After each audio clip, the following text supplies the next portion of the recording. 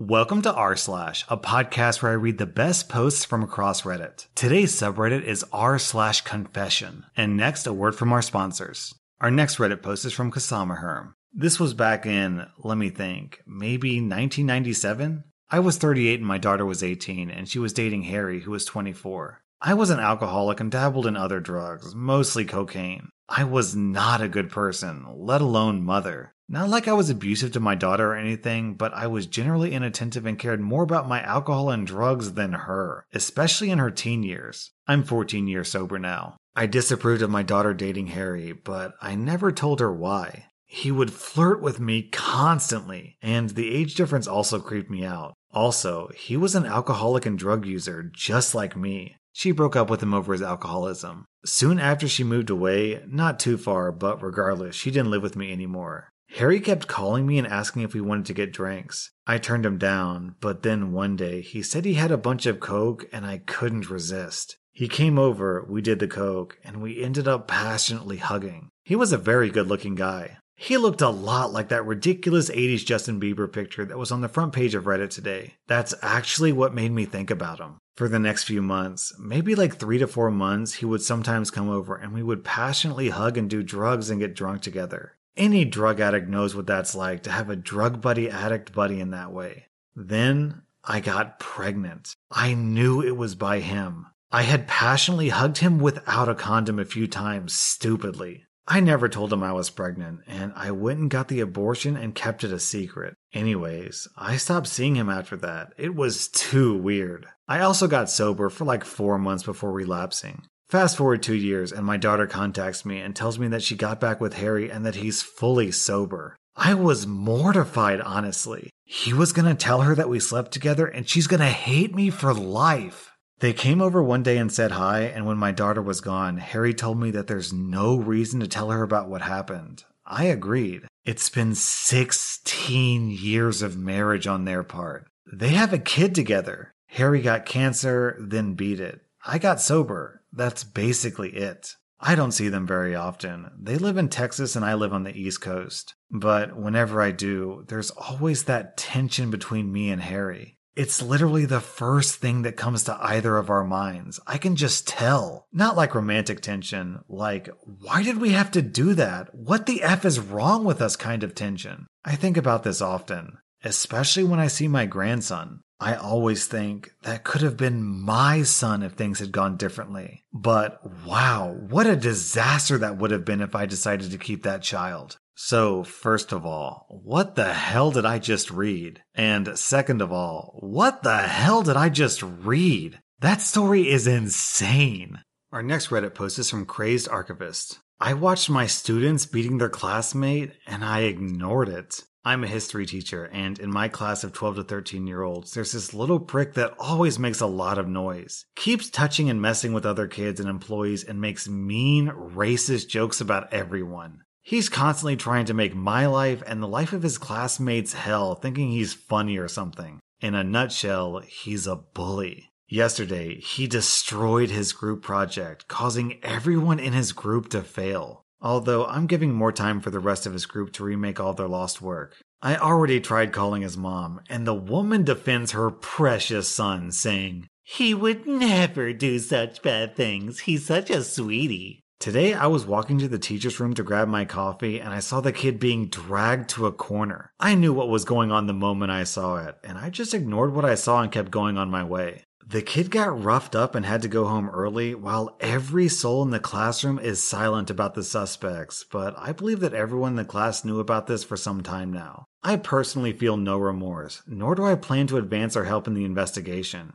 I just pretended nothing happened and gave my lecture as always. Our next Reddit post is from Paseka. I run a fake restaurant on a delivery app. I registered a company, bought all the takeaway boxes from Amazon, signed up for a few delivery apps, made a few social media accounts, and printed leaflets that I drop in mailboxes. I resell microwave meals. On some meals, I add something to make them look better, like cheese. So far, it's at around 200 pounds a day in revenue. Nobody suspects a thing. Soon, someone will come for a hygiene inspection, but I'll pass that check without any problems. It's not illegal to operate out of your own kitchen. Should I feel bad? I feel kind of proud, to be fair, and free as a bird from the 9 to 5 life.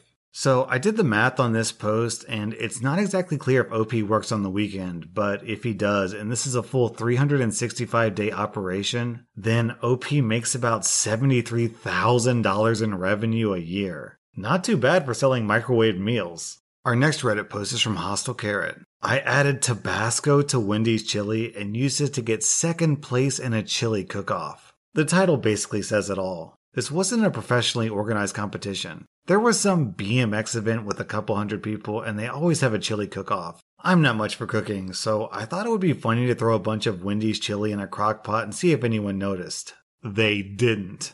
I've been a vegetarian for roughly 12 years, so this was a long time ago. You know, it really makes you wonder, did the first place prize go to Wendy's chili without Tabasco sauce? Our next Reddit post is from That's Boot. One college summer break 8 years ago, my friends and I were bored. We remembered a demonstration from a high school science class of a solar balloon. This was just a really thin plastic bag you'd fill with air, seal, and then set out in the sun. The sun would heat the air in the black bag, and the bag would become buoyant and float. We had the idea to find the cheapest and thinnest plastic trash bags available and combine a bunch of them to make a huge balloon. We spent a few days driving around to Walmarts and dollar stores trying different brands to find the thinnest possible plastic bags and thinnest tape which would work the best. Finally, we took a number of them, cut off the bottom ends, and taped them together into a huge balloon which we filled up with a leaf blower and then tied the end. After sitting out in the sun for a half hour or so, we'd done it. We had to mess around with how the tape was sealing the bags to use as little of it as possible, as the weight of the tape added up and made the balloon harder to float. Shortly after this, the balloon got away from us. This was disappointing, but we made another one and got funny looks from cars driving by and were entertained for a bit. Shortly after that, this new balloon met its demise, smacking into a tree and getting popped. Oh well, mission success.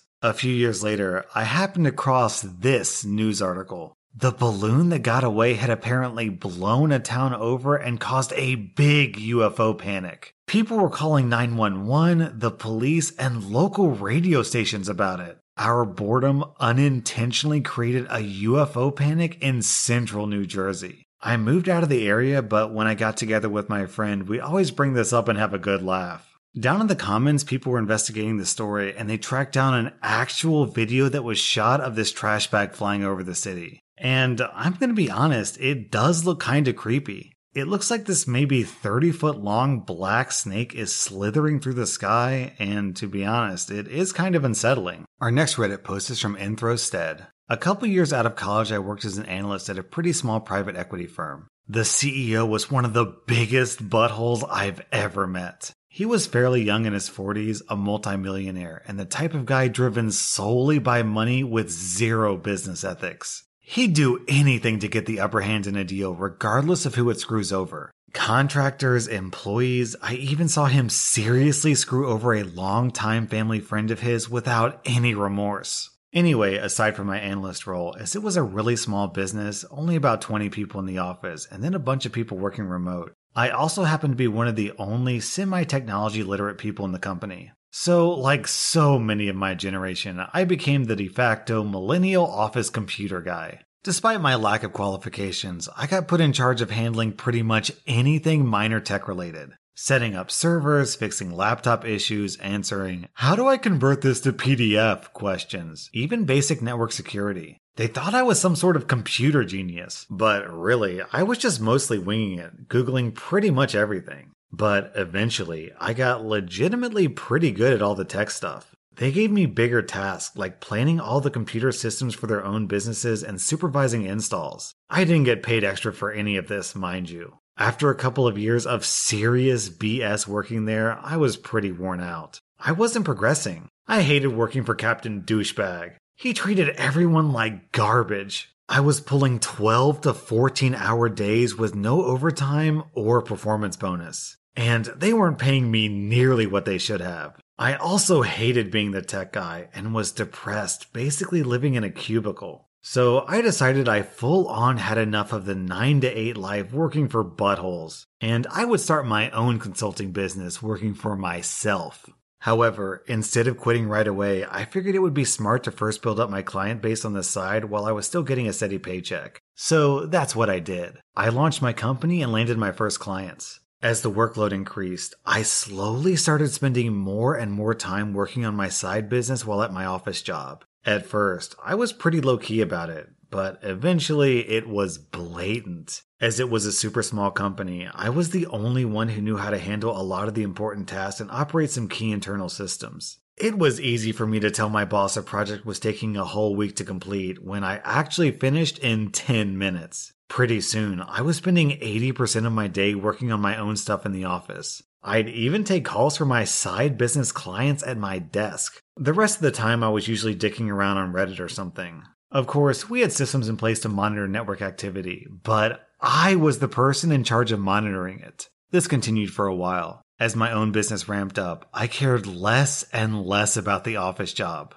And since I hated waking up early, I began rolling into work late. At first, it was only 30 minutes or so. Then it progressed to an hour. When my boss didn't reprimand me, it became clear how much they needed me there. I took full advantage of this. Before long, I was arriving around noon, working for a couple hours, then heading home. My coworkers weren't happy, but I helped them with all their tech problems and they hated the company too, so they kept their mouth shut about it. My boss eventually said something to me about it, but I just came in on time the next few days and then went back to coming in whenever I wanted. After more than 2 months of coming in 4 to 5 hours late and working on my side business in full view of my butthole boss, I couldn't believe I wasn't fired yet. I deserved it and felt it was inevitable. On a hunch, I decided to do a little investigative work. As I was the tech guy, I also had full access to the company email server. So I logged into the CEO's personal email account and searched for my name.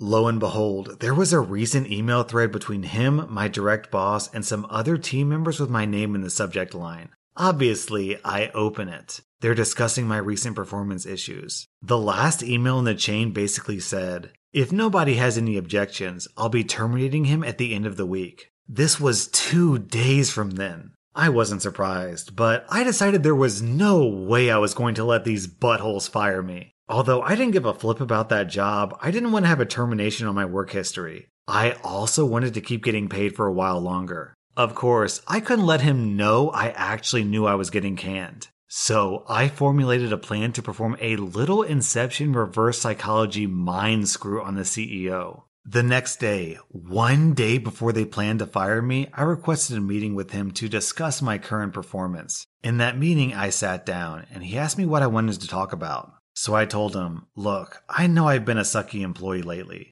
I'm sure you've noticed. Correct me if I'm wrong, but I've been kind of getting the feeling you guys are planning to let me go soon." When I said that, the shocked look on his face was priceless. He must have thought I was psychic to work that out on my own the day before it was going to happen. I remember him just saying something like, I continued while he sat flabbergasted. So I'll be honest with you, my heart isn't in this job anymore. As you know, I'm an entrepreneur at heart, which I'm sure you can relate to. I want to start my own company. However, as you're aware, I have a lot of responsibilities here that nobody else can do. I then proceeded to list all the things I did and projects I was working on. I could see it on his face when the realization sunk in of how screwed he'd be if I left suddenly. I said, "So here's what I propose. You don't fire me. I don't quit. I keep working here for a month, finish my current projects, and train whoever you want on everything I'm in charge of. After a month is up, I'll continue to come in once per week until it's complete. After that, if you still need me, you can pay me on an hourly project-by-project basis." I intentionally mentioned the possibility of me quitting so he could feel like he won the negotiation, even though I technically had him by the balls. He paused to think for a minute, then said something along the lines of, "Okay, you have a deal." So not only did I get myself unfired, I actually turned the company into a paying client. During that month, I continued doing pretty much whatever I wanted since I had an expiration date, while training my replacement as promised. After the month was up, they hit me up regularly for remote task work. I charged him triple what I was earning while working there and barely had to deal with the CEO. When my client base was big enough, I dropped them for good. After all that, the CEO still calls me up for advice and questions nearly 3 years later. These days I just blow him off saying, "Sorry, I'm too busy." OP, I can't figure out why you posted this on r/confession. This sounds more like r/pro revenge. If you ask me, that CEO deserved every single bit of this. They basically stole from you by not paying for your hours and expertise. So, as far as I'm concerned, you were just taking back what was owed to you. That was r/confession, and if you enjoyed this content, then follow my podcast because I put out new Reddit podcasts every single day.